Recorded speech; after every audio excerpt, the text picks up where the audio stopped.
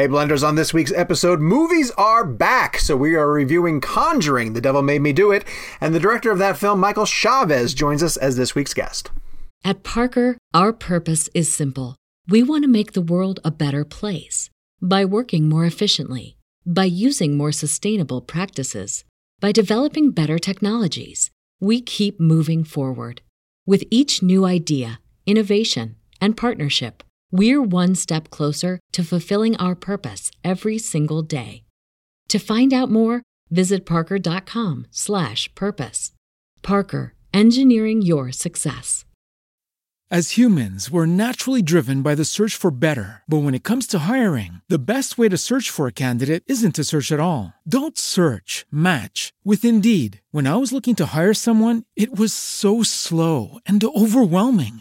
I wish I had used Indeed. If you need to hire, you need Indeed. Indeed is your matching and hiring platform with over 350 million global monthly visitors, according to Indeed data, and a matching engine that helps you find quality candidates fast. Ditch the busy work. Use Indeed for scheduling, screening, and messaging so you can connect with candidates faster. And Indeed doesn't just help you hire faster. 93% of employers agree Indeed delivers the highest quality matches compared to other job sites, according to a recent Indeed survey. And listeners of this show will get a $75 sponsored job credit to get your jobs more visibility at Indeed.com/podcast. That's Indeed.com/podcast. Terms and conditions apply.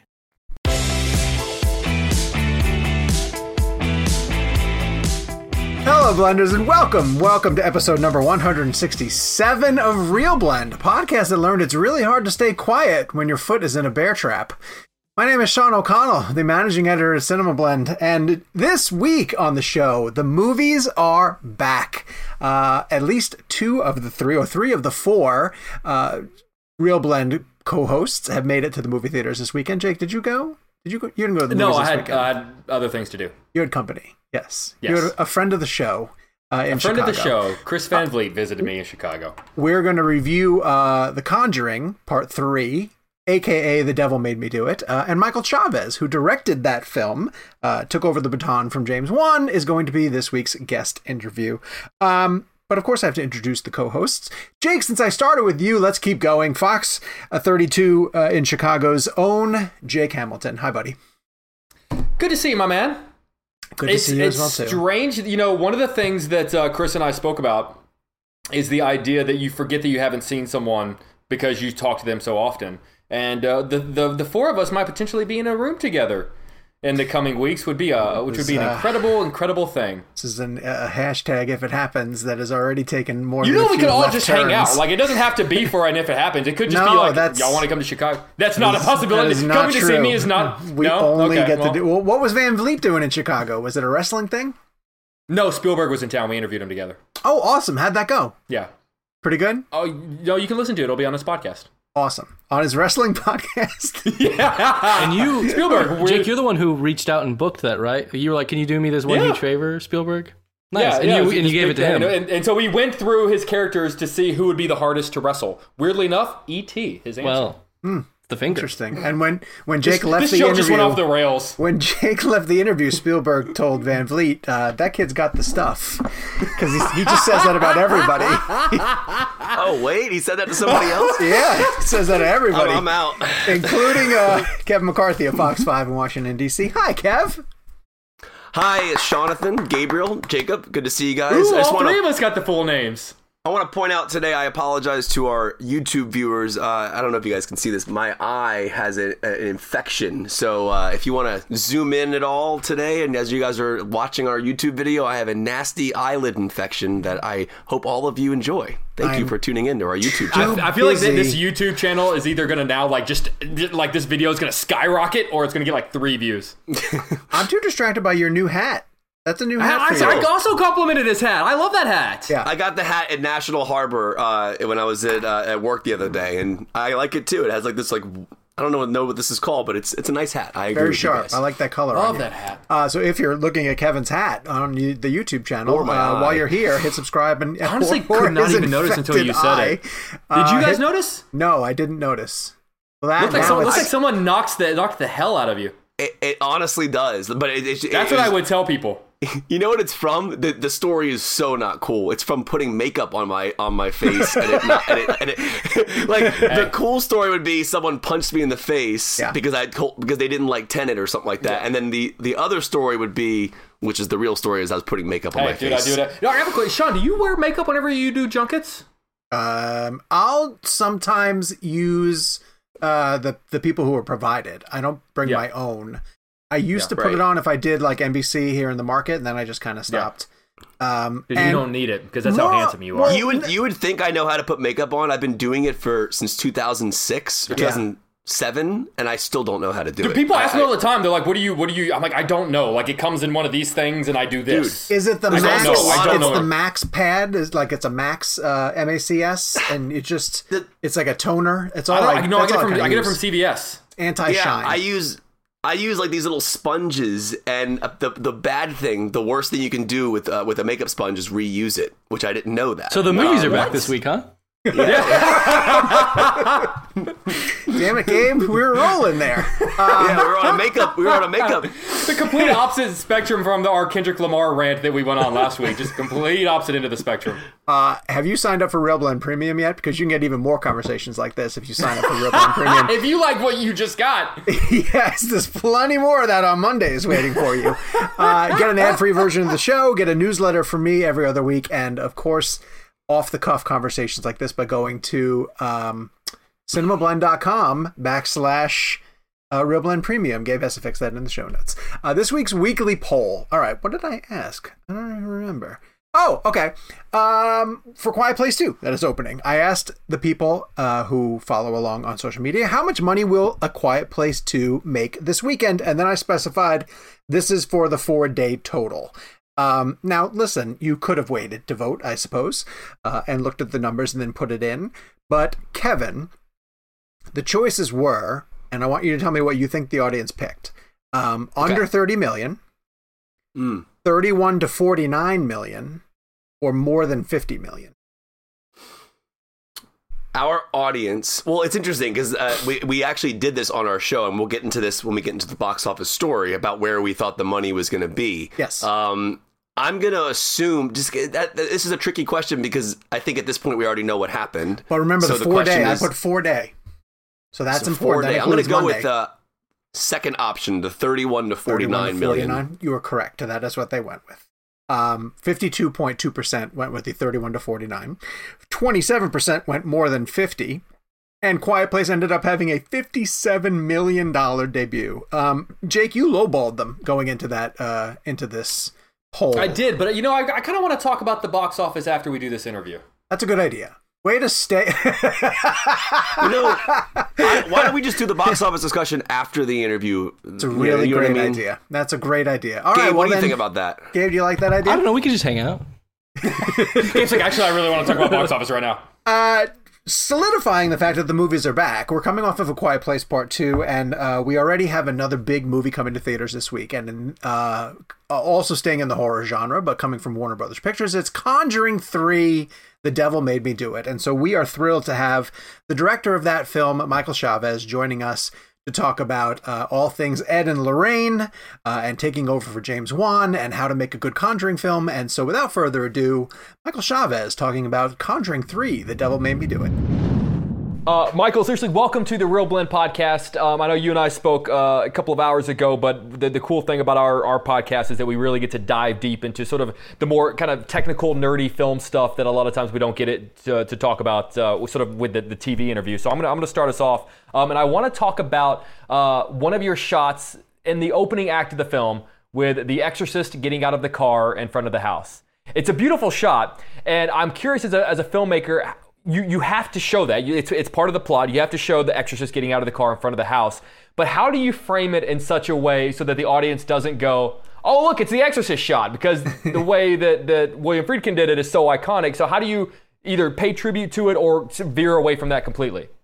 I think without a doubt, there was it was definitely put in there with intention and a nod towards that amazing film and just a master filmmaker. So without a doubt, it was put there with a lot of love and a specific, there's putting a hat on Father Gordon, giving him the Exorcist case. There's a lot of different little choices that you can make in that. And it was all done with, a lot of love and a lot of intention to honor that film. I think that one of the things I love about the Conjuring movies from the very first one is they are great examples of their genre. They stand on their own, but they're also love letters to the genre. And you see so many nods to movies of the past. And I think that's awesome. I think it's awesome to be able to, tip your hat to those movies, but then also to try and push it further because the moment that you do it, people are going to have an expectation of what that exorcism is going to look like. And it is the opportunity to go in another direction and do things that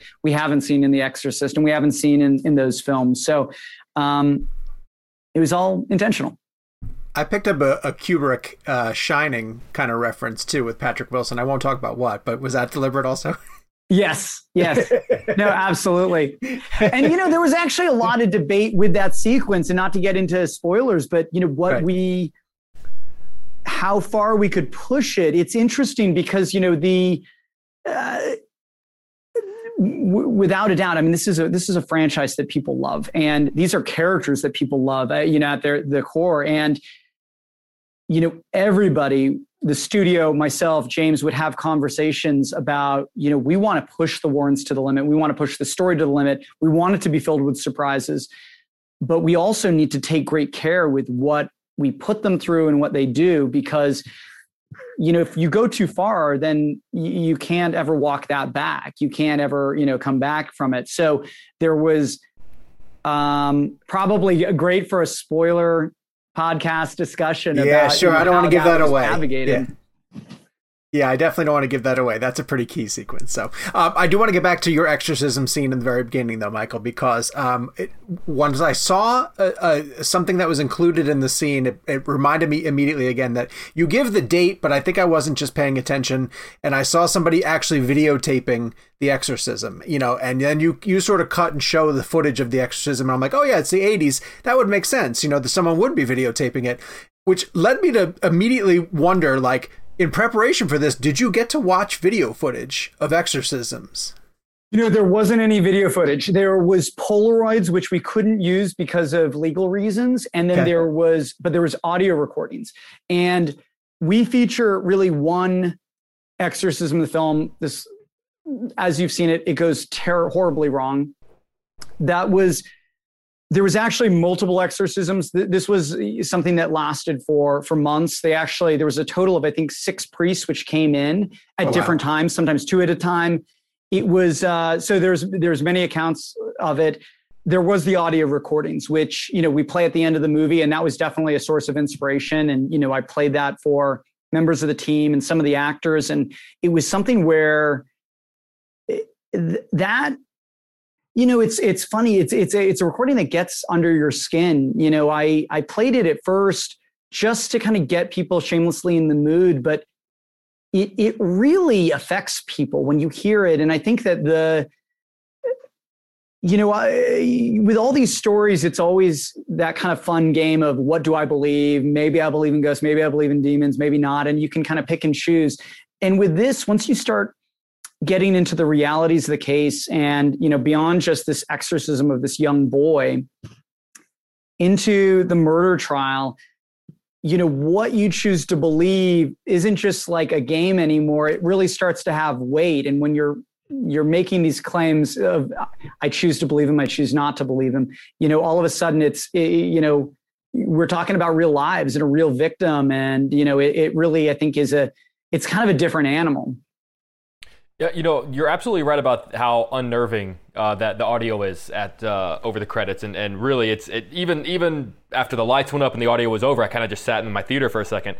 I want to talk about. I'd imagine there's a lot more audio than you just didn't have room for, and I was really fascinated in sort of going in sort of my deep rabbit hole research on this case, that the whole plot line of Arnie inviting the demon was a thing that he actually did, and I was sort of curious, was that caught on the audio recording? Could you hear Arnie doing that in real life? Strangely, there was a lot of recordings. We never heard that. But it was something that the that, there's multiple witnesses who, who saw that. The Warrens saw that, and, Debbie saw that. And it was something that there's even audio recordings that I don't think we might have a clip of it over those end credits, but the idea that Arnie was always challenging this demon, trying to protect David. They had a kind of a big brother, little brother relationship. He was dating Debbie at the time. And so when this started happening with David, this was after they had already been dating, and he had basically struck up this friendship, with the family and then also with the boy, and that he would take them all out fishing. And so they almost became a little unit. And so when this started happening with David, I think it had a big impact on Arnie, and, he really, I can only imagine what he was going through and what the whole family was going through, during that time. Your actors really sell that relationship. You only get a few minutes to establish it, and I think it does a really great job of setting up that relationship, that bond between those characters. So that when it transitions, it is totally believable. Up to this point, Michael, now this is Chapter 7, I believe, of the Conjuring franchise at this point now. There are some rules in play. There are things in place that we've come to expect as the audience. And in particular, supporting characters that have the potential to spin off, whether it be the Nun or a Slender Man or, of course, Annabelle. Have there been conversations? Do you think about I'm introducing some pretty wild threats? They could go in many different directions as we explore them. Yeah, there's always those conversations. I think one of the things that I would compliment New Line and James about is ultimately, those are always the fun conversations to have. And I think we all would love to, spin things off indefinitely. Ultimately, they just want to make the best movie possible. And, going through this, making this movie, it became very clear, because I think the assumption going in is that, we're grabbing every single monster and we're trying to find a spin-off for it. But what was great is that, this is, New Line is filled with horror fans. The executives there aren't just like random movie executives. They love movies. They love horror movies. And the same thing with James. And all of us grew up loving New Line horror movies. And so we come into this with a great love of the genre. And, this was definitely something that from the very beginning, James and New Line and myself wanted to deliver a different Conjuring movie, a movie that would surprise people and would take the Warrens into a new direction. And, with that came some growing pains. We had a demonic character in this film, which we ended up cutting out. And it was the type of character that could have easily people really enjoyed him, but it was getting a little too complicated. The movie, ultimately, it's a mystery. It needs to resolve. It needs to kind of have, it needs to kind of filter down to a resolution. And he was the type of character that I think, who knows, maybe he'll make his way into another Conjuring film. But it was the type of thing that if everyone was ruthlessly, committed to spinning off movies, we would have probably just kept him in.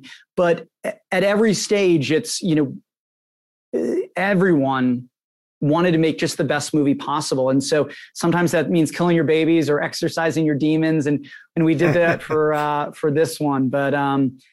But yeah, that was probably a much more longer, complicated answer. But and honestly, once the movie comes out, I would love to share behind the scenes footage of this guy, because I think that it was a big, bold swing, and it was one of those things. It was a demon I got to create with James. It was a real, just such James, the master monster maker, and that was a real thrill. And it is, sometimes it's hard to kill your babies. That's awesome. I want to see that so badly. Michael, I told you I went on a deep dive with the Arnie Johnson trial, and because I was just fascinated with that story. And I know there's a huge part of this film that kind of veers off, where it's not necessarily about the trial anymore. But I'm just sort of curious, that's because it would be a completely different film. I'm just sort of curious: is there a different film to be made about the trial per se? Because I'm genuinely fascinated with the whole legal concept of using, because I didn't realize that it was named The Devil Made Me Do It trial. I'm curious, is that sort of a different film to be made about sort of the legal aspects of trying to use religion as a defense? Yeah, it's funny because and I think it's, there's I think some people have seen the movie and wanted more trial and maybe less scares or less, I don't know what we would have exchanged for it. But the trial is in the backdrop, and definitely there are, some scenes where we're in the courtroom, but ultimately we wanted to follow the Warrens on their journey as they're investigating it. I do think that the trial itself was pretty fascinating. There's so many details of it that you probably could make a mini series of it. You probably could almost do like The Night Of. I don't know if you guys ever saw that. Oh yeah. Where you really kind of dig into the abnormalities of this case. I think I told you before, there were 6 priests who came in over the course of these 2-3 months. 6 priests came through that house, and some of them came from Rome. They were trained in Rome. This was a full-on Catholic Church approved exorcism. Of those 6 priests, not one of them were available to come to the trial. They basically, the Catholic Church either moved them, one guy back to Ireland, which ironically Rory comes from.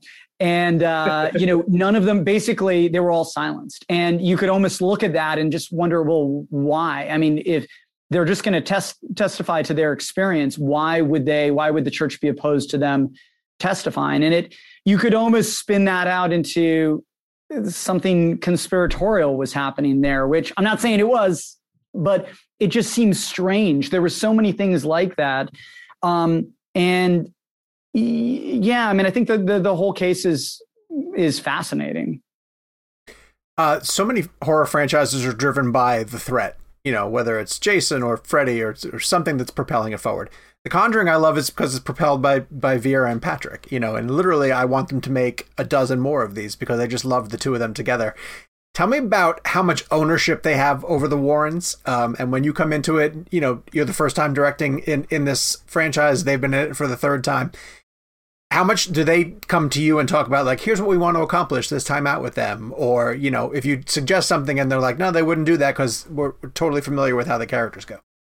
Yeah, honestly, coming into it, I had that same question. I was thinking, first of all, thrilled I'm making a Conjuring movie. But my first thought is, are they even going to listen to me? And, they're the Warrens. They already have the Warrens. They're not even going to be open to anything.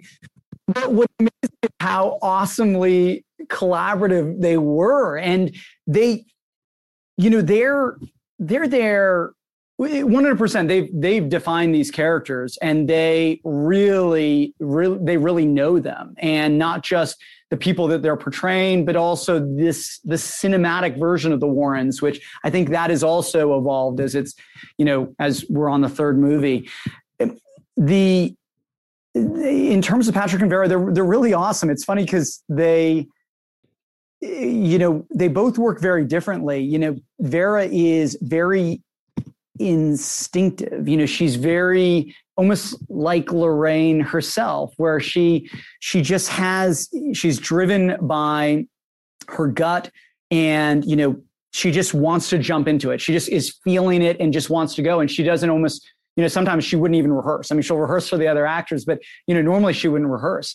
And then Patrick's the total opposite, and almost very much like Ed, where he's very verbal and articulate, and he'll talk things out. And to the point of, would they be open to direction and all that?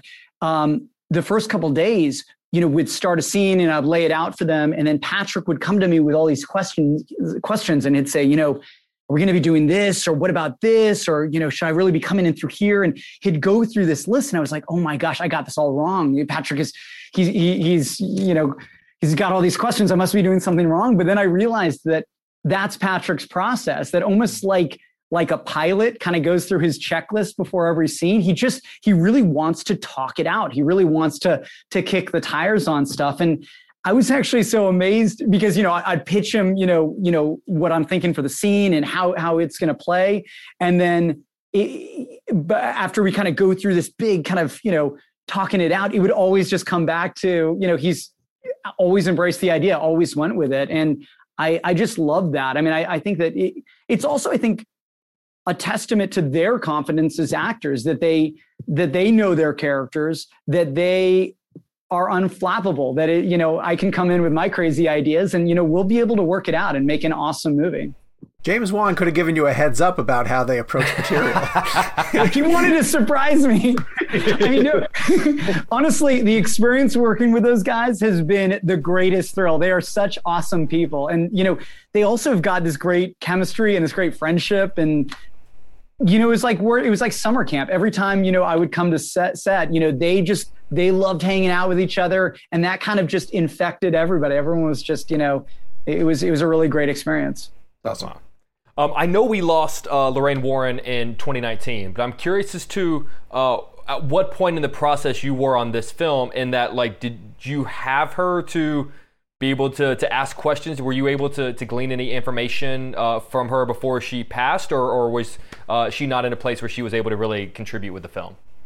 Yeah, no, she, when I got the job, she was still alive, and I was really excited to meet her. And we were planning it, and then she got sicker, and it was delayed, and then she passed. So I wasn't able to meet her, and that was honestly just, I mean, that was a real, it was a bummer. It was a real disappointment. I can say, I feel like I've gotten to know her through Vera, and I'm not even joking there. She, Vera from the beginning, she approached The Conjuring. Did I say this in our other interview? No. Basically she went into the first Conjuring, and she wanted to approach it like a biopic. She wanted to basically, down to the clothes, down to the way she talks. And of course you see that that she is Lorraine Warren. And it was funny because now we all accept that. We wouldn't accept anything else. But when she was first doing that, in the first movie, I think there was a lot of concern between, behind the scenes and with the producers about how bold that look was. And Vera stood her ground. And I think that, Vera's been committed in portraying Lorraine as true to life as possible. And the stories she would tell me about Lorraine, sometimes it felt like, and maybe it was because she would kind of revert to the Lorraine, her dialect and her way of speaking. It felt like I was hanging out with Lorraine Warren, and that was honest. That was the closest that I got to her, and but also just a real testament to Vera's commitment to the role. All right, we're running out of time. I want to get you out of here on this one, Michael. And I won't give any context for the scene, but there's a scene that involves Vera and rats, and that truthfully, there's nothing more terrifying to me than rats. The minute I see them, I'm wormed out. So I need to know, was Vera actually interacting with rats? And if you come into a sequence like this, do you have to approach the actress and say, like, are you okay with this? Because if that were written into a scene for me, I would just be like, I'm sorry, get someone else. So that is so funny. Yeah, rats freak me out too. So originally it was going to be snakes. Okay. I can do snakes. I'd be okay with. I can do snakes. I'm all right with that. It's the funny thing is Vera was also cool with it. And when she got the script, she sent me back. She has a pet snake. Her kids have this pet snake, and she sent me back this picture with her and this snake. And it was like, she's kind of nuzzled up with it. And then, we kept on developing it, and, snakes weren't really working for a couple of reasons. Also, there's snakes in The Nun, and I felt like The Nun kind of owns snakes, and I wanted to do something different. So I changed it to rats, and then I sent that back to Vera, and Vera said, we're not doing snakes? What do you mean rats? And what I can say is we had Vera on that set. We had rats on that set. We did not have the two together. I didn't want to put movie magic. I wanted to, I got to take care of Vera Farmiga. I'm not going to throw her into a tight space with a bunch of rats. Good. I instantly feel better. I feel better. Yeah. Well, Michael, thank you so much for joining Real Blend. We enjoyed having you on, and continued success with this franchise and everything else you do. Yeah, thanks. So great to talk to you guys. And Michael, I told Sean about our plan of like having a picture of us in the artifact room, so people look at these two guys and they're like, "What is the story behind that picture?" And it's gonna be just us, like just the most goofy picture imaginable. I love it. Well, it'll have to be black and white, so it looks kind of creepy and vintage. But I love the thumbs up. It's like, why are they giving a thumbs? Yeah, exactly. And whatever story people come up with will be infinitely better. Cool, dude. Thanks so much. Thanks for being a great guy. Hey, it's been a pleasure. Thank you, guys. Thank you very much to Warner Brothers for giving us time with Michael Chavez, and thank you, Michael, for coming on the show. Make sure you guys check out Conjuring as it's coming to theaters and also available on HBO Max in their day and date situation, and we will have a review of the new Conjuring film later on in the show.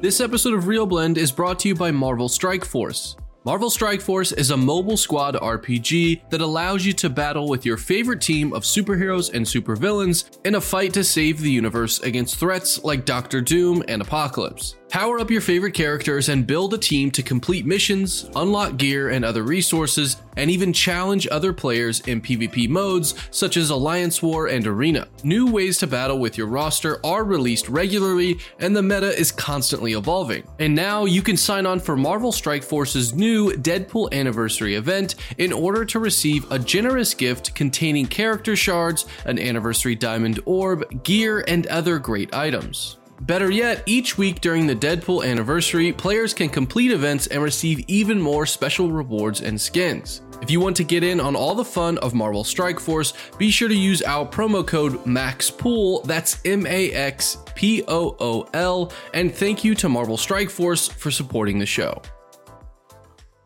At Parker, our purpose is simple. We want to make the world a better place by working more efficiently, by using more sustainable practices, by developing better technologies. We keep moving forward. With each new idea, innovation, and partnership, we're one step closer to fulfilling our purpose every single day. To find out more, visit parker.com/purpose. Parker, engineering your success. So let's get to talking points. You know, we mentioned the box office and the fact that this felt like the first official week of movies being back. I know we've had a couple of random one-offs that made it to theaters. Mortal Kombat, Godzilla vs. Kong, a couple of smaller films that did go through a theatrical run. But this felt like the weekend where people who had been waiting to return to multiplexes used Quiet Place as their opportunity to go. I saw a lot of people on social media posting pictures of themselves in theaters. I shared a picture from our Quiet Place tickets. Kevin, I know you went opening night on Thursday. Box office first week, Quiet Place Part 2 does $57 million domestically, $79 million worldwide. Before we get to that, well, no, let's touch on that first before we get to the next one. Jake, you had it about 20 million, I believe. So, yeah. What happened? What's so interesting is I just felt like I wasn't hearing people talk about that movie. Like, I know that we were excited about it, and I just felt like, you know, people who I work with and friends, like, I just felt like I wasn't hearing anyone say anything about it, as opposed to like I felt like I was here. Everyone was asking me about Cruella, and a lot of people were asking, "Have you seen Cruella? What, is Cruella any good?" And you know, so I really thought Cruella was going to come out. I kind of felt like you know, Quiet Place doesn't have the momentum that it did the first shot. Trust me, I'm incredibly happy to be wrong because I love that movie and I love that it did so well. And I love and really both movies did. You know, Cruella did not open poorly; it did pretty well as well. I'm very perfectly happy being wrong, but I just felt like I wasn't hearing. I mean, did you guys were you hearing about it? Were you having people ask you about it? I think this was like a perfect intersection of where we are in terms of the country right now and this movie coming out. It was like this weird, like, I don't know if it had something to do. I mean, I think, again, the first movie had so much positive buzz to it that I think it already had a built-in audience. The first movie did like 50 million opening weekend. I feel like at that point last weekend when that movie came out, I'll tell you why I think this. Like, when I got out of the elevator from the parking garage to walk down to the movie theater on Thursday for a 5 o'clock showing, which is cool, by the way. They're doing 5 o'clock showing now. And remember, they used to do 7, used to be like midnight. Now it's 7s, now it's 5s, which is awesome. 5 is incredible for morning show people, so thank you very much for that. But as I was walking to the theater, it was as if it was as if our world, or our country, or the area I was living in had returned to some quote unquote normalcy. Like everybody was outside. There was a live band playing. The weather was incredible. And there was just something about that walk to the theater that felt just normal again. And I don't know what normal is going to be going forward. And I know there's other countries in the world and other parts of the world that are not normal yet. I mean, there's a lot of things happening, and I do want to mention that because the United States is one thing and there are people still suffering here and also across the world. But in terms of our country, it just felt big. It felt like everybody was outside. It was unreal. And so I felt a vibe, and I think it was just like, okay, everyone's been inside the whole time. Even though you're going inside to go to a movie theater, it was like going to the movie was the event. It wasn't really even going to the actual movie itself. It was like getting out of your house, going to a theater, and sitting in the theater to see it. Now, we can get to Cruella, which is interesting because I feel like that was hurt a little bit by the Disney Plus Premier Access angle, because that was a $30 charge, and families could have watched it there. I don't know how much money they made on that end. That's going to be another discussion leading into the future, is how we blend those box offices together. But I mean, Quiet Place, I feel like just hit at the right time. It was the right time for the movie. Everybody who loved the first one, the movie made over 300 and something million the first time around on a $17 million budget.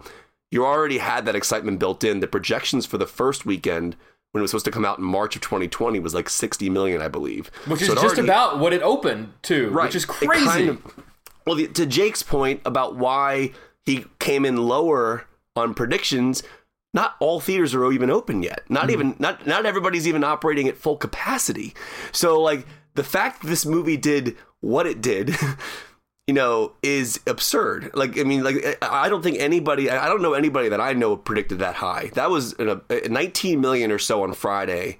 Seeing that number felt like it was like a normal movie weekend. It was very big. Also, that movie ran a marketing.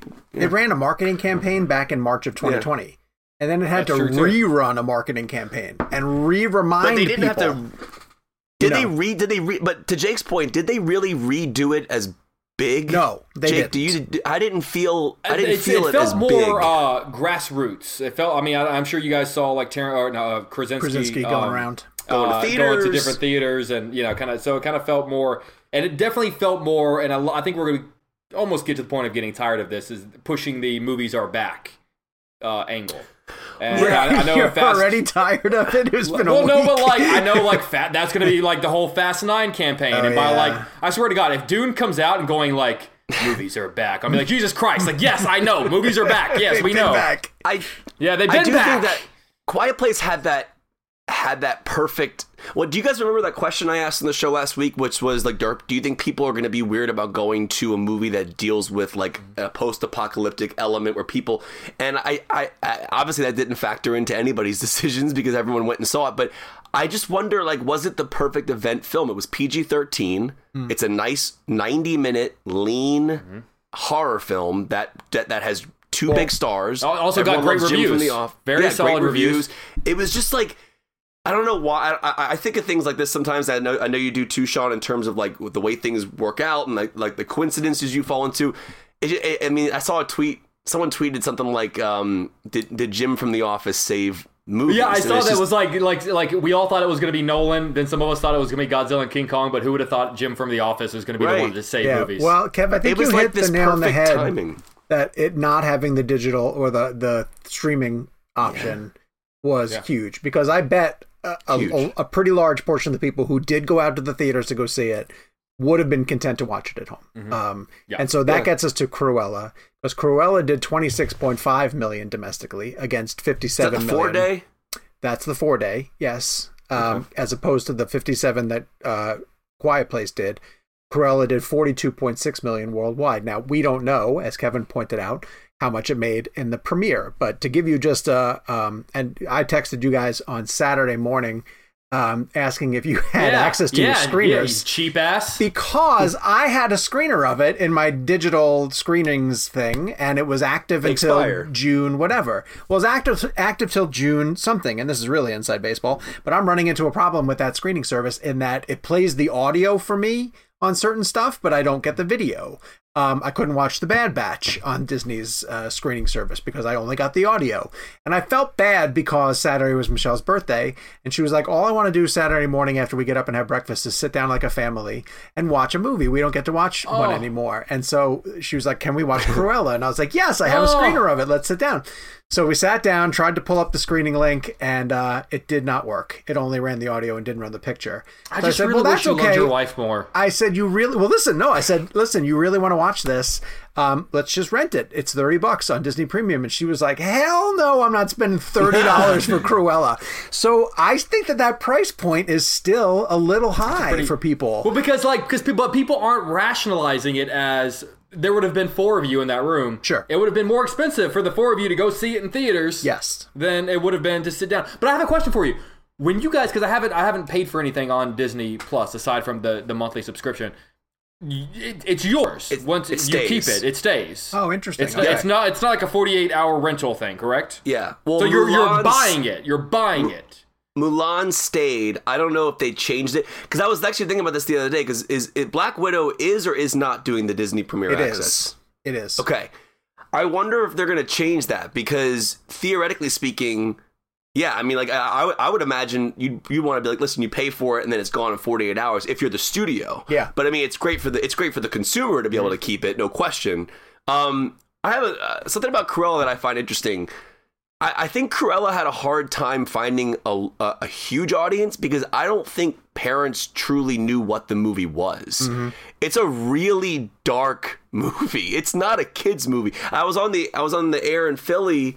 I do reviews for Fox Philly every Friday, and this anchor was asking me, can I take my kids to see this? And I'm like, I don't know. That's always such a weird question too. I hate that question because it's like, what do you? I don't know what you show your kids. I don't know like how mature your kids are.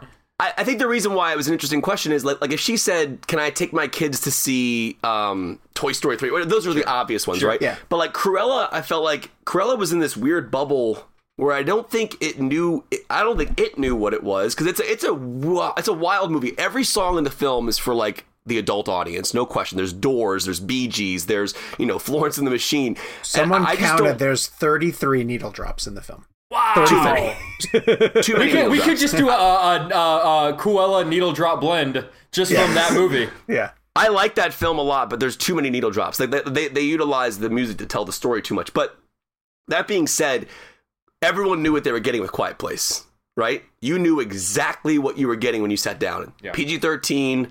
Horror film. You already saw how crazy it got the first time around. So Cruella, I don't know that the marketing, they marketed it so much like Joker that I wonder if parents were turned off by it a little bit. It's a super dark. I mean, it wasn't. I don't know. Sean, you saw it. No, you didn't. Sean, you did. I did see it. I saw it in the theater. You went to a screening. Yes. Right. I mean, it's a hard sell to parents. That movie. It's a kind of a. It's for sure. So also, is it possible that Cruella just...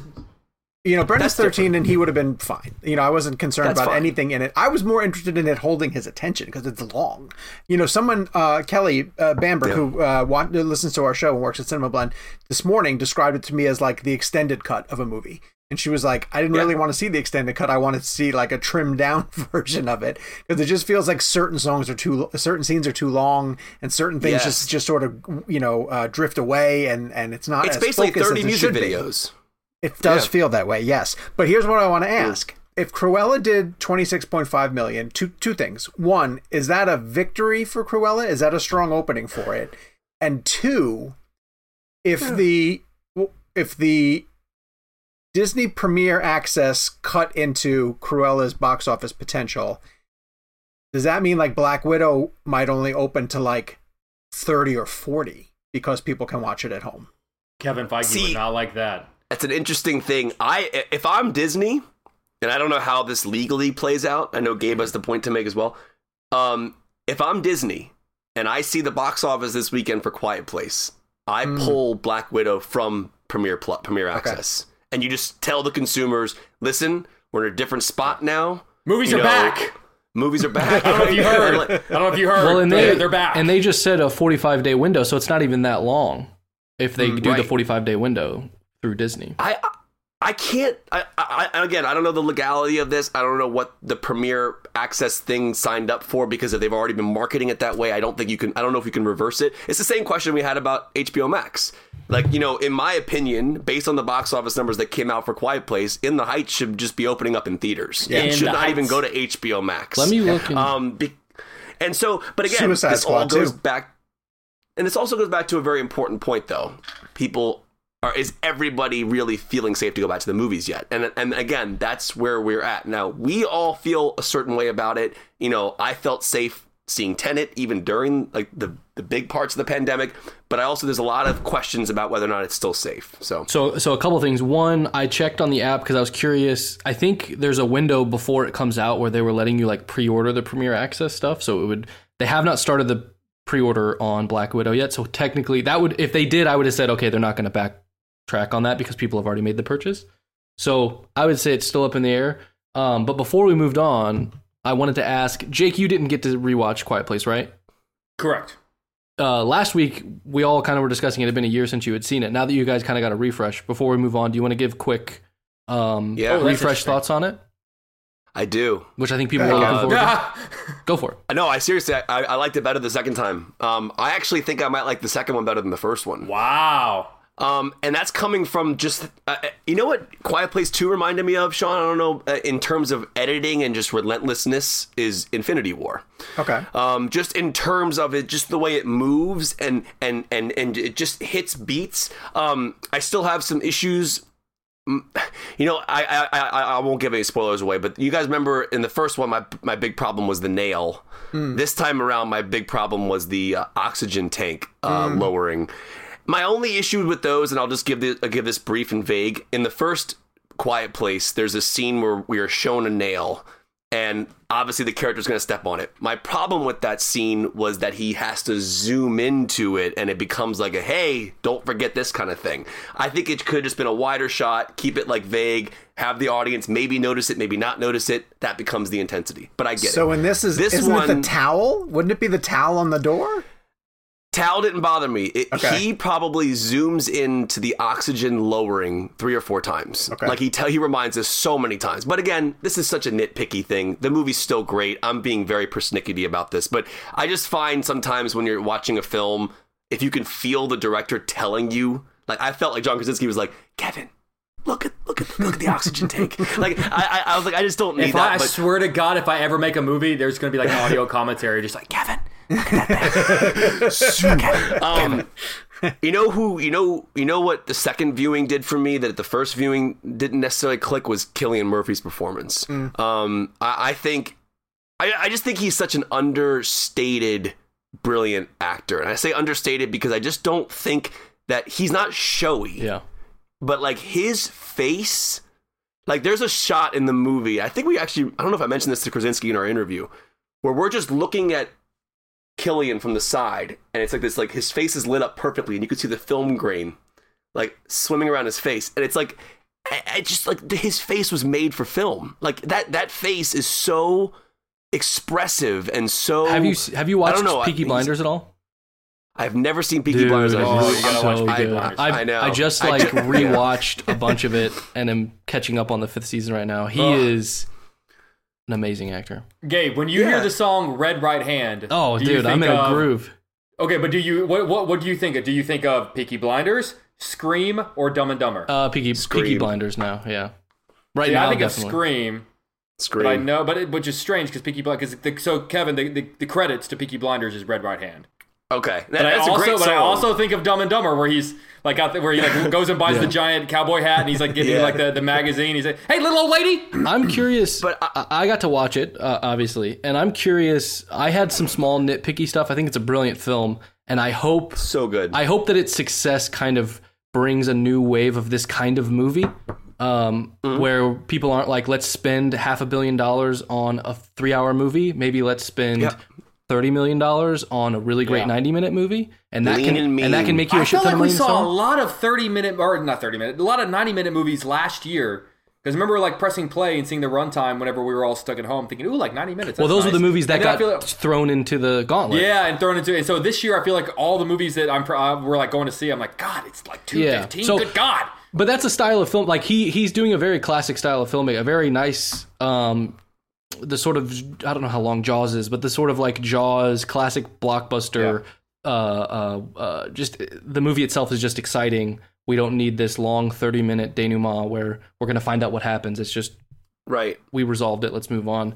I'm curious to see like the deleted scenes because my small nitpicks have to do with some small lines and moments that like are delivered with a sort of like they're supposed to be more of a punch, but we don't really have enough context of like why are they this passionate right now? And the performances are all great, so I don't think it's like someone was missed the performance and then Krasinski then missed it in the edit. I don't think it's that simple. I think to me it feels like there were some scenes that maybe got cut out that would have gave some more again small nitpick stuff that I'm curious to see how it unfolds. I will say that Michelle and PJ came with me last night.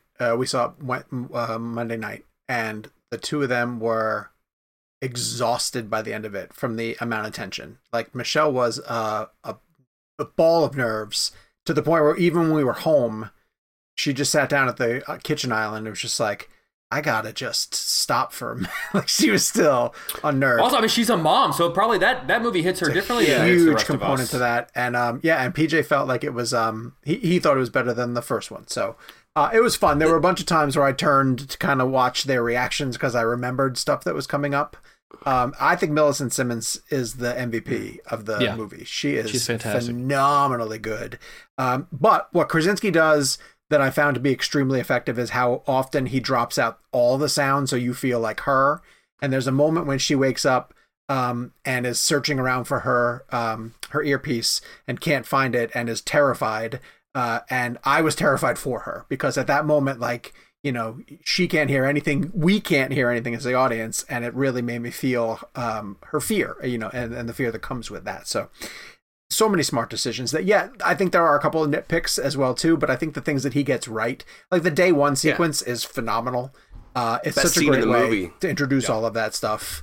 And it's great. It's just I went back and re-listened to our Krasinski interview finally, and there were so many points that he made that I completely forgot. The birds thing I thought was fascinating. The idea that like birds are fine and they're probably going to overtake the world because like the monsters can't get them, and the poor dogs are gone. Yeah. Yep. Yes. Two little nitpicky things I wanted to bring up that I'm interested to see if you guys bothered you guys as well. I think Djimon Hounsou, I don't think that to me he's too famous to show up for that moment. That was one thing that felt like there was maybe some deleted moments from his introduction. Yeah, because he's in the movie pretty quick. Yeah.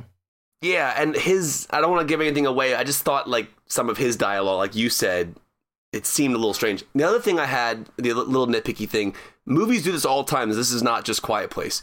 But you know when you have like 2 or 3 elements of action that are happening in different places, all being edited together to make an intense scene, you normally use that in the third act of a film. There were 1 or 2 instances in this film where I thought continuity-wise it threw me off. Because and this is such a nitpicky thing, but when you cut to another scene and then you cut back to the other scene should still be in motion. Do you know what I mean? It should have progressed further. Correct. So when they cut back to the earlier scene and they're still in the same position and haven't done something yet, that took me out. See, I don't know if you know what I'm referring to. It's the dock scene. I don't think he was trying to. I think it was a different approach to it. He wasn't trying to show them playing out necessarily like in real time. He was definitely deliberately mirroring those scenes, like especially in the third act when he's cutting back and forth. He puts like. Which I like love. One character is positioned, next to this doorway, like sitting down in this doorway. Mm-hmm. The other character is positioned sitting down in this other thing, but their body language is very similar, and he can cut to the same shot. He was mirroring them very deliberately to where it wasn't about passage of time; it was about these two struggles kind of happening in concert. So I really loved it, and he did it. He does it kind of in the second act, and I was like, "Oh, that's really great." I love it's one of those like ideas that a big movie doesn't necessarily always do, and then he does it again in the third act. To an even greater extent. I personally like that a lot. But I think it was... I like... Sorry, go ahead. No, just I think it was different than... Because you're right, typically it's you want time to progress so that you feel like it's all happening, but it was more, I think, stylistic than that. And again, these are such small things because we all love the film. It's fantastic. But if you remember, like, one of my favorite instances of this particular type of editing is the ending of Inception. if you think about where all the different layers and everyone's like in sync, like that to me, I don't know, but there was something about that moment in particular on the dock. It just kind of took me out. I was like, wait a second, why are they not forwarding their emotion before we come back to them? So you're saying in his second movie, Krasinski's not quite at Inception level Nolan? God damn him.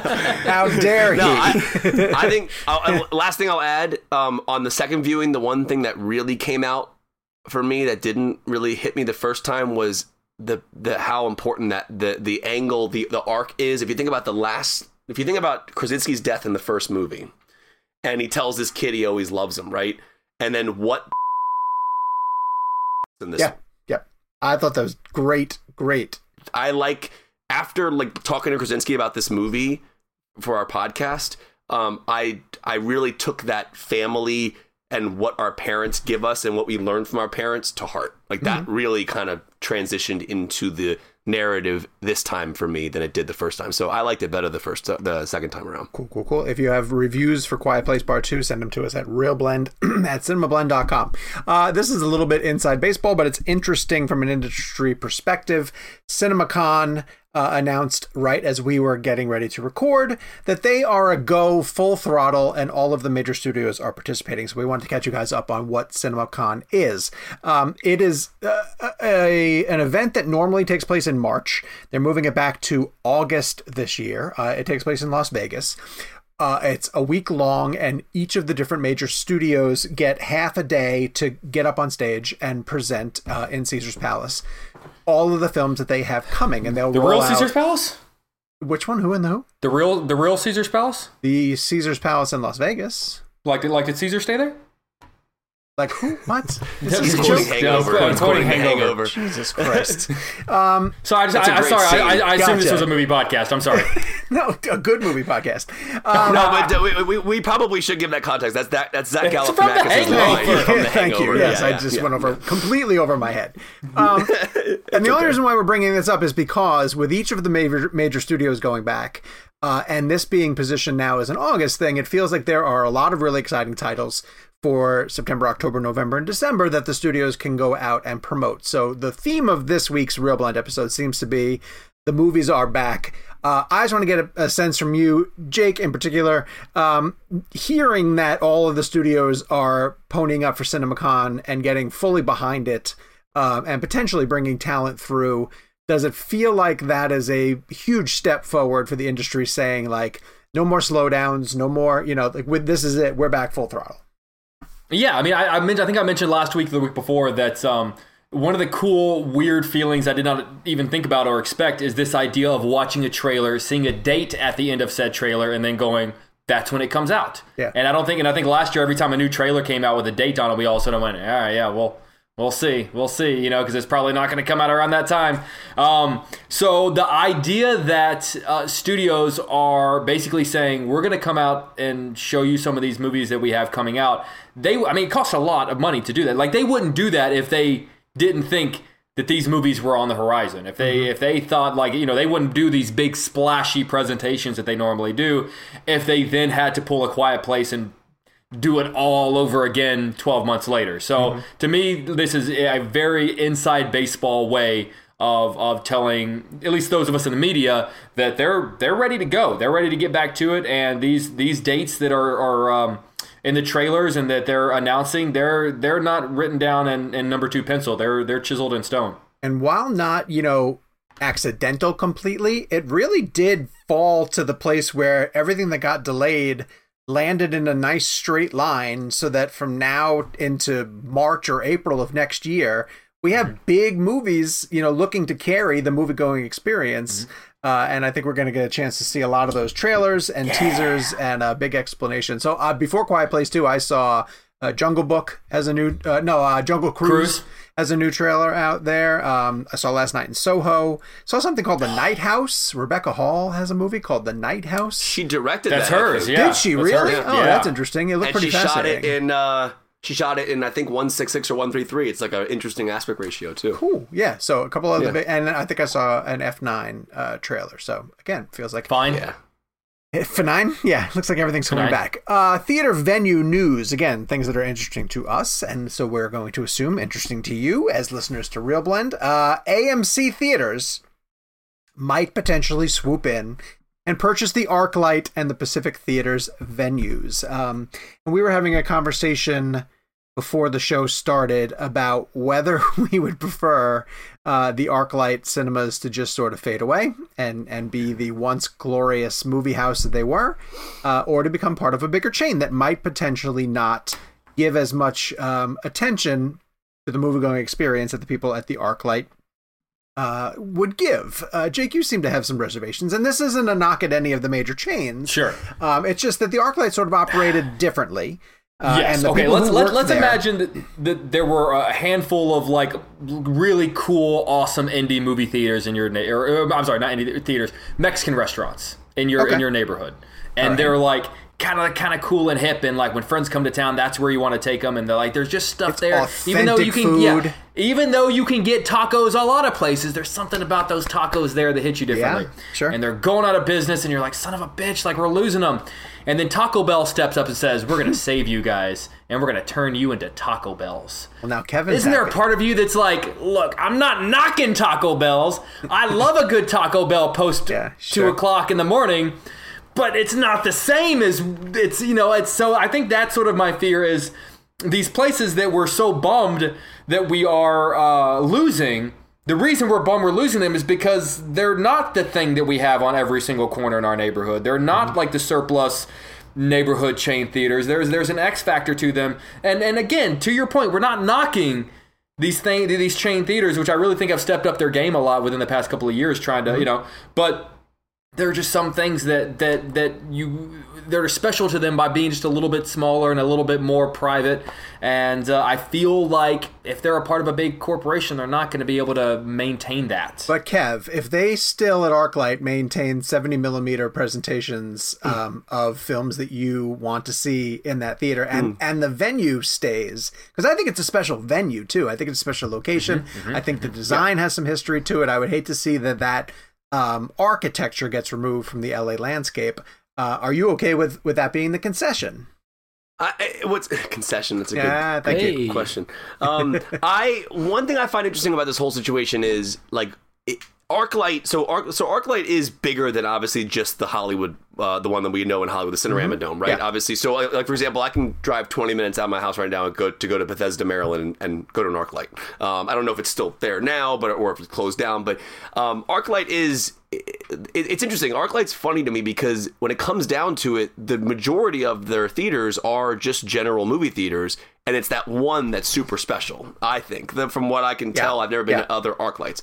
So, of course, I don't want it to go to a gigantic chain and then lose its special nature. Because to me, my favorite thing about ArcLight, and they still do this at other locations as well, is an usher comes in and tells you the movie you're going to watch. He like talks to the audience, tells you where you are, how long the runtime is. But like there are special things that are done at the Hollywood ArcLight that I don't think would still happen under a gigantic chain like AMC. And we love AMC, but ArcLight Hollywood, to me, they're two separate things. ArcLight Hollywood and then ArcLight in general. So if you're AMC and if this happens, I would argue that if you're AMC, you keep ArcLight Hollywood the way it is. Don't change anything. Same management. It's just owned by AMC. Just in the same overhead. way, like, didn't Disney allow Fox Searchlight to just remain Fox Searchlight? Yeah. Right. Like, so right. So like Disney, like if you guys ever watch when you watch a Star Wars movie open up, right? It doesn't say Disney. It just says Lucasfilm. Yeah. Right? It never says Disney. You don't get the Disney logo, you don't get the animation, nothing. It's just they just happen to own Star Wars. So it's all under them. You just get the poor planning. Yeah, I don't think there's a Disney. I don't think there's a Disney logo before any Marvel film either. Just Marvel. I don't think so. Yeah, right. No. So if you think about it, Disney bought those two aspects of cinema and still didn't put their name on them in terms of the audience seeing them up front. Sure. So in an ideal situation, if AMC buying ArcLight could help save it overall or fix that issue overall, and then they can keep Hollywood the same, I'm cool with that. I mean, I have a hard time believing that enough filmmakers won't step up to say, can we at least keep this one the way it is? But ArcLight is a special thing, man. I mean, like I said, even when I go to Bethesda, To sit there and have an usher come in, a human being, and sit in front of the audience and say, "Hey, you are here for the 3:10 showing of the Phantom Thread," and it's a personal experience that I personally love. So I hope that doesn't go away. I particularly, and I think we all kind of approached it cynically when we first heard it, of like, oh no, they're just buying the real estate, like they just want to have an AMC theater at this location. But what if, thinking completely on the opposite end of that, what if AMC's like, no, we want the ArcLight brand and we want to launch nationwide AMC ArcLight Experience theaters, the way that they have the artisan the thing deluxe, the way that they have their deluxe Yeah. theaters and stuff like that. And an IMAX theater, they're like, oh, go here for your artisan films, go here for an introduction, and like maybe they'll think maybe that's a way for them to do something cool. I doubt it, but in the interest of being positive, maybe. The one in Hollywood, though, I just think you don't change. That's the only one I think you leave alone. I mean, and I'm not saying that other aren't special, but like to Gabe's point, AMC buys it. It's still called ArcLight, which would be great. Maybe ArcLight by AMC or ArcLight, whatever it would be. And you still keep the presence of it. Like, okay, one of my favorite experiences I've ever had in a movie theater, and I'll keep this brief, was going to see Paul Thomas Anderson's Phantom Thread. Before that movie showed, there was a 20-minute soundtrack, as you know, Sean, that he curated. Is that going to happen under AMC? I don't know. No, you're going to get movie trivia, and you're going to get a thing where you get your cell phone and like play the space game. And that's kind of what I'm hoping. Like that. So I feel like I don't think AMC is stupid. I think AMC is, and this is something coming from somebody who's been going to AMC all my life, as you guys have. There's positives and negatives to all types of theaters. AMC's been stepping up their game, though. Their IMAXs and their Dolbys are pretty awesome. Yeah. I mean, I'm not gonna lie. Their Dolby theaters are insane. And so for me, like you got to keep that personable experience. I'm also thinking that AMC is going to have to jump into the personable game even more, just in general, in their theaters, because you want to make these experiences special somehow. Probably. That's all. I mean, and that's kind of what I'm looking for. Well, and to that end, the next bit of news is that Alamo Drafthouse, which is another chain that sort of goes out of its way to make the experience a little more special in terms of their dining options and sometimes their alternate programming, is opening 5 new locations through 2022. Benefit to Gabe, one of them is going to be in St. Louis. Benefit to Kevin, there's going to be yet another one in Washington, D.C. Jake and I lose out significantly because we're getting no Alamo Drafthouses anywhere near us. And not only that, I want to throw this in too. This was the week that I found out that the Regal Phillips Place movie theater, which is the one that is 5 minutes from my house, which hosted all of our press screenings for the 20-something years that I've been in this market, is going to be closing and being turned into a parking deck. So yay, Charlotte. Way to go for your arts community.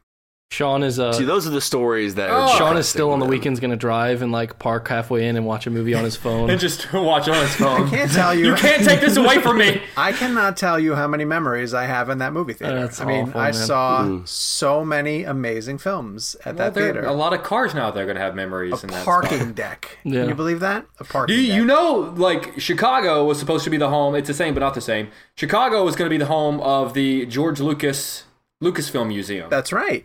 And it was going to house all of the Star Wars memorabilia and Right. Indiana Jones memorabilia. And it was going That's to be why this Jake moved beautiful there. along the lake. But then it went to San Francisco, right? I went to San Francisco because Chicago decided, no, it's a parking lot, and we don't know if we want to lose that. Instead, Hey, Jake, so would you say Chicago kind of threw the saber over their shoulder kind of thing? It's a stretch, and I don't even like it to begin with. So let's keep it moving, guys. Let's go to I would this say it was week. about as promising of a decision as the opening of Temple of Doom. Let's go to this week in movies. Hey, Jake, anything goes. Samaritan is opening. I don't think we know what It's that called is. Samaritan? Samaritan? Yes. Like s'more, but Samaritan? Yes. Like the a good person, like the right? Good Samaritan. Oh, Like okay. the Good Samaritan. I don't think I've ever heard the word Samaritan without like the adjective in front of Like it. the Like Good Samaritan? That's a good point. Samaritan. Yeah. We don't know if this one's It's good a or weird. not. It's a weird word to hear. Just solo. Samaritan. They Yes. they were like- originally it's going to call like it the hearing- morally ambiguous Samaritan, but it was too long. Is a Samaritan someone from Samaria? I'm assuming that the location is Samaria, and the it's a resident of Samaria. This is a biblical. Hearing that word alone reminds me of like hearing like a famous person's name with just their first name. Yeah. Like, Julia? you don't call like Tom Cruise. Yeah. He's Yeah, not Tom. Tom. Yeah. What's weird is when we know like Robert De Niro's publicist. It's weird like whenever you talk to him and he refers to him as Bob or Bobby. Yeah. Yeah. I don't like I'm that like, at all. I can't do that. There's I will... Dude, Anthony Hopkins. Anthony Hopkins. Call me Tony. Tony. No, I will not Tony. I will not call you calling Tony. you Tony. No, I'm Yeah, calling yeah, you Tony. Sir Tony, maybe? Yeah. I don't know. Also, like, Robert Downey Jr. has to be... you have to use all three. Like, Yeah. I don't think anyone's yes. just like Rob. Robert, yeah. Or even Robert Downey. Like, even that to me, That's weird, too. Maybe yeah. RDJ? RDJ. RDJ, probably. Maybe. RDJ. Yeah, maybe. Is someone from a Samaritan from Samaria? I will read you the synopsis I'm on Wikipedia randomly. Samaritan is an upcoming American superhero thriller film directed by Julius Avery and starring Sylvester Stallone. What? The project has been described as a dark new take on superhero movies. Shit. I want to watch that. Yeah. How do I watch this? Coming to your local theater. Asked the host of a movie Live podcast. release. Movies are back. The animated film Spirit Untamed has an excellent cast, including Jake Gyllenhaal and Toni Collette, I believe. No. Toni Collette does the other one. Different called horse Dream movie. Horse. Jesus Christ, Sean. Oh wait, so You're the who's host of a movie podcast? Who's the actress in Spirit Untamed? Julianne Moore. Oh, that's right. It is Julianne Moore. Oh, by the way, in a recent episode, I mentioned the fact that, when we were playing Emma Stone Blend, and people brought up Crazy Stupid Love. And I was like, that's always on Netflix. And I never pressed play on it. Well, this past weekend, I pressed play on it. And Did you love it? Oh, it's delightful. Yeah. No, I'd seen it already. movie. But I saw it but like... that moment when it all comes together and they all like realize how they all actually know each other is Yes. perfect. Yeah. That twist was awesome. Oh, it was that great. Yeah. totally got me the first time I saw it. I was like, whoa. But I forgot how often Gosling and Emma Stone work together. You know, like... Yeah. They have their relationship in that. They're in Gangster Squad, obviously La La Land. And I was like, these guys just have amazing chemistry. So none of us has seen Spirit Untamed. But we did see The Conjuring, The Devil Made Me Do It. The third chapter in the ongoing Conjuring series. The first one not to be directed by James Wan, taken over by Michael Chavez, who prior to this did The Curse of La Llorona.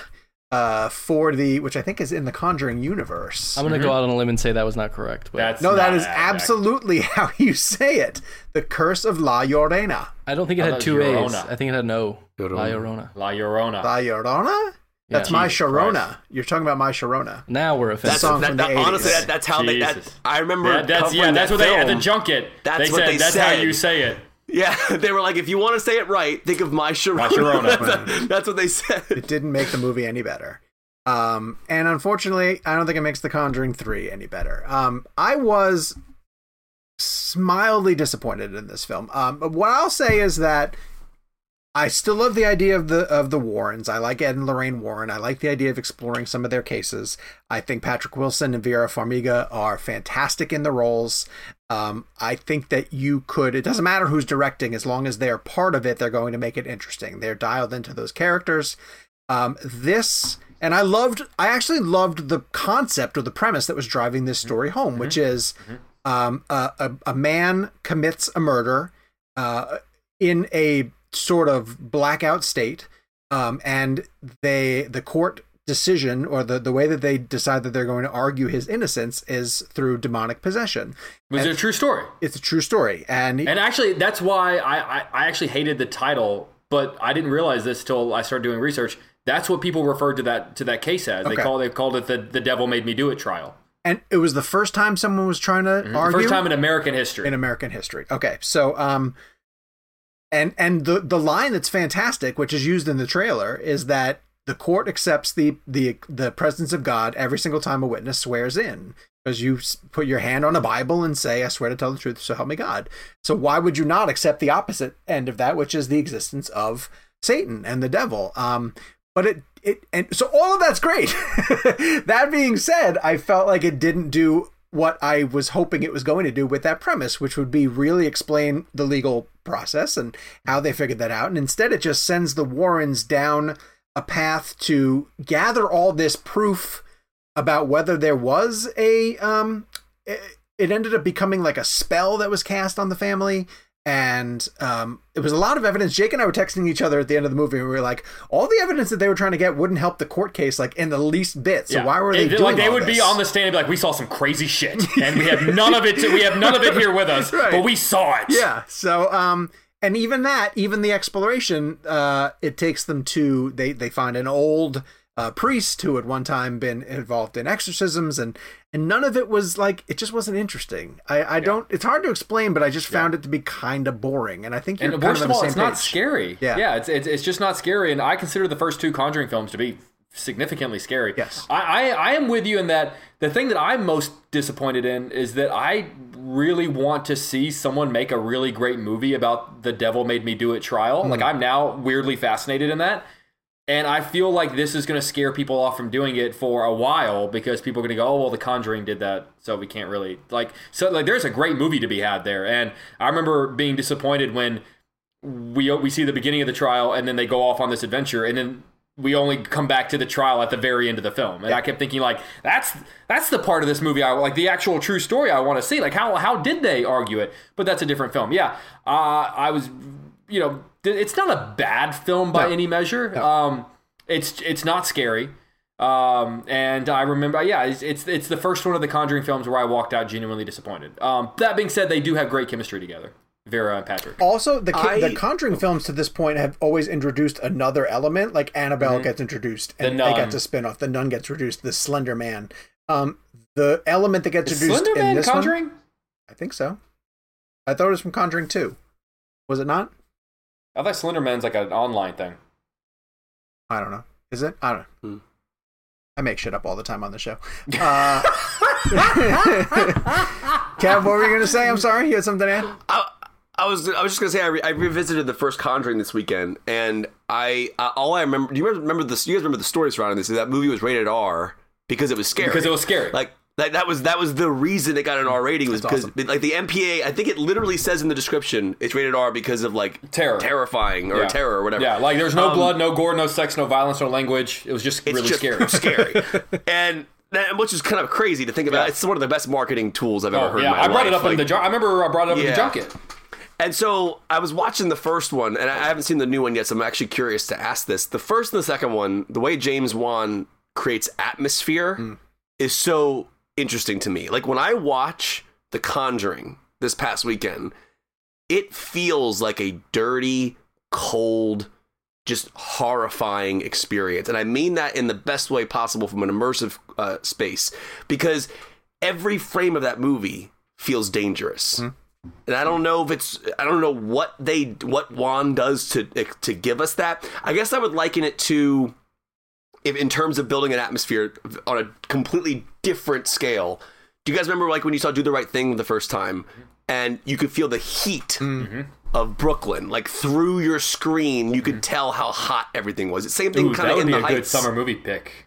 Yeah, In the Heights is another great example about that too, like where you can feel the heat. And so going on the opposite end of genre, Wan kind of gives you this disturbing coldness as you watch The Conjuring. And so every frame of that movie is disturbing to me. Like it makes my stomach crawl. Like even if something crazy is not happening.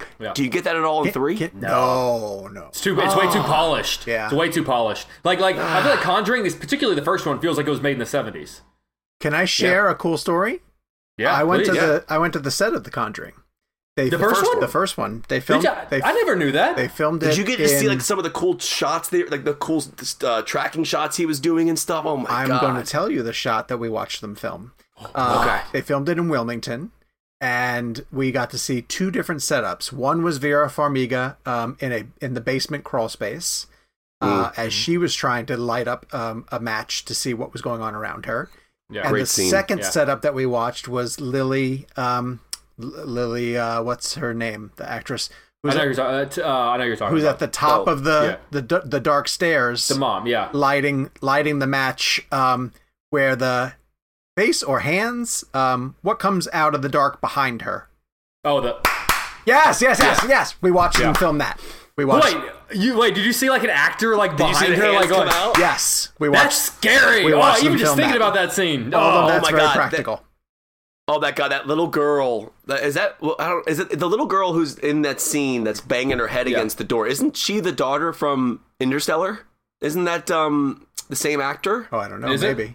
Yeah, it's been Either a while. way, she's banging her head against that door, and all I remember that entire scene is horrifying. Like you saw the hands come out. That's so cool. Okay, we hear The Conjuring now, and we're like, oh my god, this huge, massive series, and it's very popular. But like, what was the attitude toward it?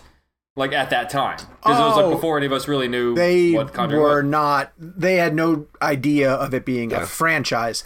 I think the only thing that they did talk about was that Ed and Lorraine had so many cases that they would be interested in exploring if the audience showed an interest in pursuing them. And they talked heavily about Amityville, because they said, that's their most famous case. Sure. And that ends up becoming the beginning of Conjuring 2. Yeah. But I would have loved to see them do the Amityville as a full-on movie. Because I just think in James Wan's hands it would have been fascinating. So but no, I don't think they had any idea that what they were doing was going to be that special. They told Did you do? I know Kevin did. Sean, did you do The Conjuring for the Conjuring Junket, the first one? Because we did we got to interview Lorraine Warren. She was paired with James Wan. Oh, then I did not. No. I did not. Ed had already passed away. Ed passed away, I believe, in 2006. But yeah, if she did the junket for the first Conjuring, which was a trip. That's pretty cool. I would give this 2.5 out of 5. Yeah, that's about spot on. I think that's spot on. Okay. All right. The devil made me do it. It's in Sean, theaters. what's your rating for Quiet Place Part 2? 4.5. 4.5 out of 5. Okay. Yeah, 4 out of 5. I'd probably do 4. 4? Yeah, okay. I went 4. Yeah. No, I just think it's so airtight. Where are you, Gabe? Here's the thing. I hate star ratings because... Then why do you make us do it? Because people like it. Because it's the way the industry goes. I can't fight it. Some bullshit, man. To me, I want to give it a 5, and I want to say if you enjoy this kind of movie, if you enjoy exciting, interesting, fun thrillers, it does that perfectly. There's no reason for you not to like it.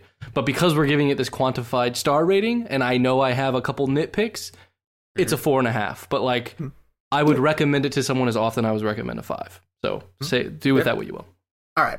And since we're heading into the summer movie season, this week's blend game is #SummerMovieBlend. And the way that we're trying to single this out is that the movie had to, I think this is what we're saying. It had to take place in the summertime. The story had to take place in the summertime, or it just is a summer movie, like Star Wars is a summer movie. Yes, right? it was more personal. It was it's a for feeling. you. What is your favorite movie that's like it's the summertime, reminds me of summer, evokes summer for you? So like for instance, some people wrote in with The Dark Knight, and it's like that's not a summer movie. It's not even hot, I think, during that movie.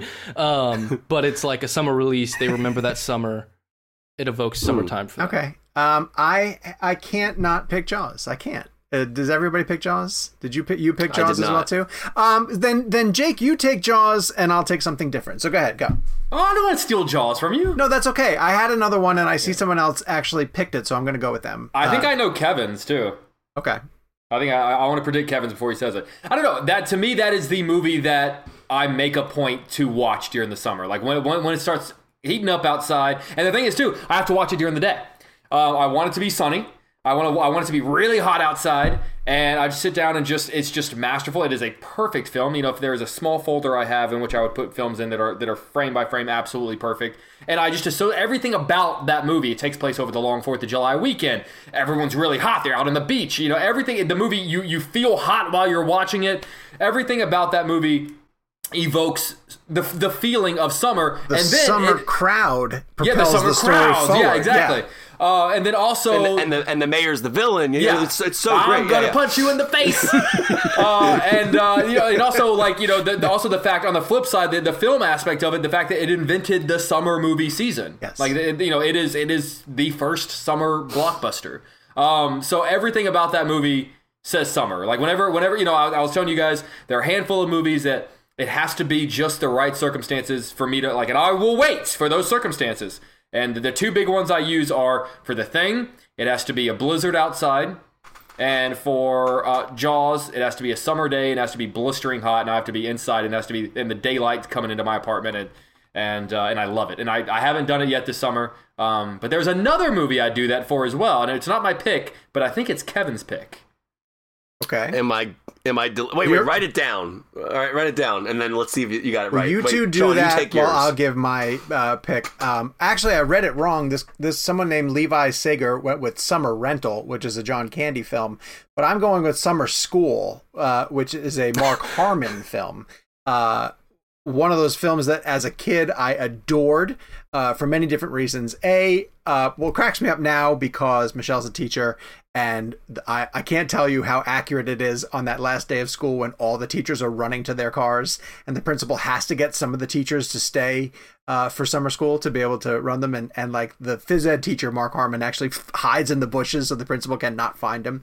And his name is Shoop. That's his nickname. And they make him teach summer school. I've seen that movie. I like that movie. Terrific movie. And I like that movie. I've seen that. But this is why I love it. This, I think I told you guys at one point, my 8th grade project that I did was on movie horror makeup, right? That I did the whole process about how you do movie makeup, and I learned how they do Caro syrup in order to create, and they use red dye, all the old practical effects that Rick Baker light, essentially, that people get to do. And there were 2 characters in summer school who were like my idols as a kid growing up, Chainsaw and Dave. And they were guys who just worked at a video store and adored movie references. And there's a great scene where they are trying to gross out the principal. And so they horror movie make up all the people in the class. And like one girl has her eyeball hanging out. It's on the desk. And then Chainsaw and Dave come running in with chainsaws to try and scare the principal. And it doesn't go over well and everything, but I loved it. I thought that was the greatest scene. And so a school setting at summertime, I figured that was a great pick for Summer Movie Blend. And we don't talk about summer school enough. Oh, I love that movie. That's a great. If you've never seen it, it's really fun. I think I know Kevin's too. But you guys go ahead and play it, and I'll tell you if I was right. No, that's actually not right, Jake. Wait. Okay, hold on. Let me write mine. I thought it was Once Upon a Time in Hollywood. Hold on. I will Sean, you can just say it. say. You don't have to write it down. Well, no, I'm actually curious. Well, Now we have to do the audience dramatic, can like see slide it across the table. Yeah. It's now going to it's for the disappoint you guys. All right, hold on. My guess is Do the Right Thing. No. Oh, really? Oh, this actually makes me excited that you guys don't know it yet. Okay. All right. Now, so Jake brings up a good one because that's now my favorite Tarantino movie after like 20 watches, and it is like the summer vibe of that movie is amazing. Sure. Jaws is something I would have talked about or questioned in my mind. I don't know about you guys. One of the greatest movies of all time. 10 out of 10. That movie gets more and more brutal every time I watch it. I don't know. When the Quint older I dies, that Quint death scene, people do not give it credit for how brutal it is. I don't understand how. I mean, I do understand why it got PG, but how it didn't get an R. I know you know what death is brutal in Jaws to Chrissy. me. I was going to say the girl Kidner in the boy. beginning. Yeah. I was gonna say the Kidner kid. That shot where you see the shark rolling over and you see the kid flailing for a hot second and the blood splurts out. It's a quick shot, but that's the one that gets me. And that's the famous dolly zoom when they go into Roy Scheider's face. No, I thought Chrissy in the beginning, the way Chrissy's she's screaming is brutal. That's.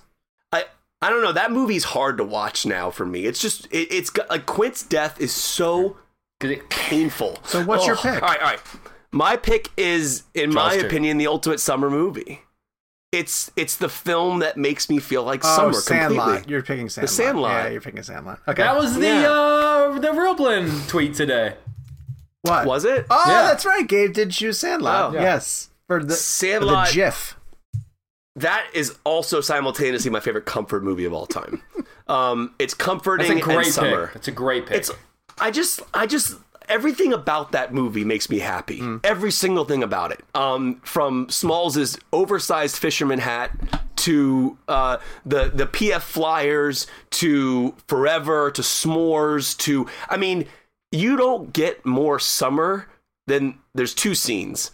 The kids in the treehouse telling the Forever story with the flashlight and the flashback back and then like trying to scare the kids. I mean, that is exactly what my friends and I used to do when we were kids. We would like have forts or build forts or whatever. And that movie just reminds me of that time period of my life. It just speaks to summer.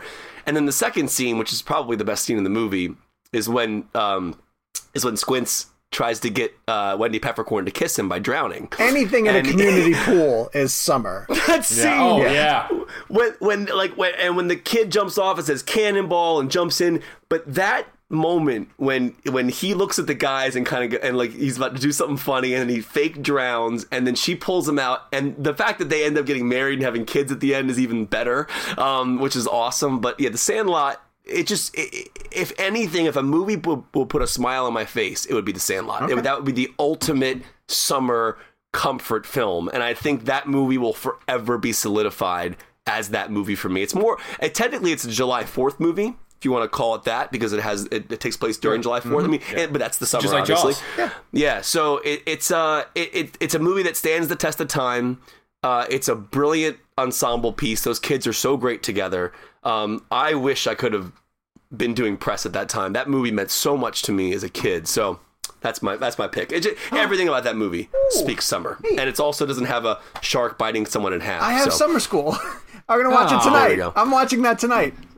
I'm so happy. Oh, Kirstie Alley is in this. Do you know that?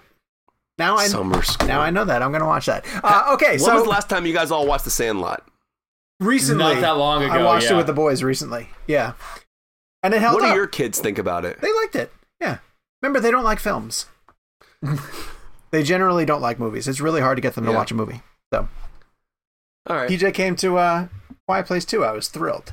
That's awesome. Brendan wants to watch Insidious. He was like, "What's that movie?" Oh my god. I know. Well, only because Yes. I've told them that that's the movie that I had to walk out of the theater for Yeah. because I couldn't Insidious 2 is also scary. handle it. The first Insidious is the first Insidious the scariest PG-13 movie I think so. ever made. I mean, that it just unnerved me. It unnerved It's me. so disturbing. Really Yeah. scary. Yeah. Really scary. Okay, audience picks. Paul Marsh went with Once Upon a Time in Hollywood. Harry Lichtman said Jurassic Park. Jake, where were you on that one? Levi Sager said Summer Rental. Dana Rogers, Michael Kamens, and many others went with Independence Day. That's a really good pick for a summer movie, summer blockbuster. TD, Nick Frazier, and many others went with Do the Right Thing. At Rob the Mind said The Dark Knight. Michelle Garris, Jeff Mayman, David Cuozo, and others went with Jaws, and Randy Buss went with 8 Men Out, which is a baseball film, which I guess any baseball film would sort of be a summer movie as well, too. Sure.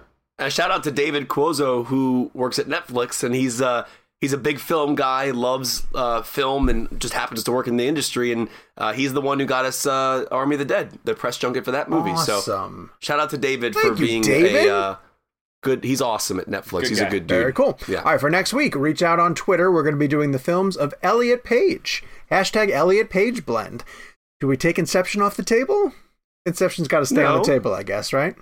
Inception's definitely one of No, it Elliot's has to be considered. Okay. biggest movies. All right. Yeah. I just wanted to make sure we're not all picking it right away. I guess I kind of know mine, and I think I'm going in a different direction. So, okay, so you can play along with Elliot Page Blend by using # Elliot Page Blend. That is 2 L's 1 T for people who are playing along at home, or let us know your pick at realblend@cinemablend.com. That is also where you can send us reviews. We do not have one this week, so make sure you head to Apple Podcasts and send us a review. Post it up there. Share the show with friends. That's the best way to get Real Blend out there. Our next premium episode is going to be the 2-film challenge game, which is always a lot of fun. We're going to be doing it for composers. And if you want to get access to this and all the episodes of Real Blend, go to cinemablend.com /RealBlend Premium. We'll be back next week with a brand new free episode waiting for you guys. In the meantime, follow us on social media at Jake's Takes, at Kevin McCarthy TV, at Sean_O'Connell, at Gabe Kovac, and the show is at Real Blend. Potentially next week we'll have a few more details that we might be able to share about something cool that's coming up. I don't know. Are we gonna say that out loud? I still don't think we should mention it until it happens. Oh, you think so? We will mention it when we have a photo to share. Oh, wow. Yeah. Because until then, even then, Yeah. we might get a photo and they're like, that's all the time we have. Still, if it happens. See, but hey, It's but that still- would be a story. Yeah. This, All right. this is a major if it happens. And, Yeah. and for people who are tuning in to our show for the first time, we all have this superstitious bit where No, like, if we you don't had a win- superstitious bit, and now it's gotten in our heads, Although- and now we can't. Now we I- won't let it go. I is feel true. obligated. And again, this is another instance where the real ones are the only ones here. The fake ones Everyone have all else tuned punches out. Yeah. Yeah. So if you're here, welcome to the real ones, gang. Yeah. I feel like we've set up, and Jake this week definitely kind of leaned into it. I don't think on purpose, that it might be Spielberg. It's not Spielberg. I will say It's that. not Spielberg. That's right. It's not Spielberg. And everyone's guessing Spielberg. When it's Not yet. Spielberg. Not When yet. it's Spielberg, we won't even Yeah. mention his name out of fear that it'll fall through. That's just We're not too even going big. to tell you that there's an if it happens No. to begin You'll with. wake up Even if one we get morning. Spielberg, we might not even put it on the show. That's true. But to ensure that we got Spielberg, everyone has a title they're going to yell. Are you ready? Yes. 3, Always. 2, 1. Warhorse! Always. Last Crusade. I was trying to think of something to say. I don't The know. man's got 90 credits. I know. The 90 biggest movies of all time. At Parker, our purpose is simple.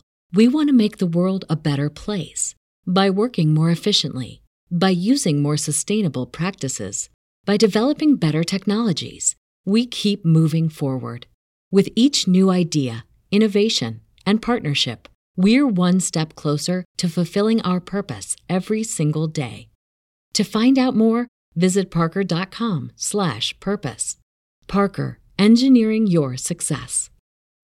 As humans, we're naturally driven by the search for better. But when it comes to hiring, the best way to search for a candidate isn't to search at all. Don't search, match with Indeed. When I was looking to hire someone, it was so slow and overwhelming. I wish I had used Indeed. If you need to hire, you need Indeed. Indeed is your matching and hiring platform with over 350 million global monthly visitors, according to Indeed data, and a matching engine that helps you find quality candidates fast. Ditch the busy work. Use Indeed for scheduling, screening, and messaging so you can connect with candidates faster. And Indeed doesn't just help you hire faster. 93% of employers agree Indeed delivers the highest quality matches compared to other job sites, according to a recent Indeed survey. And listeners of this show will get a $75 sponsored job credit to get your jobs more visibility at Indeed.com/podcast. That's Indeed.com/podcast. Terms and conditions apply.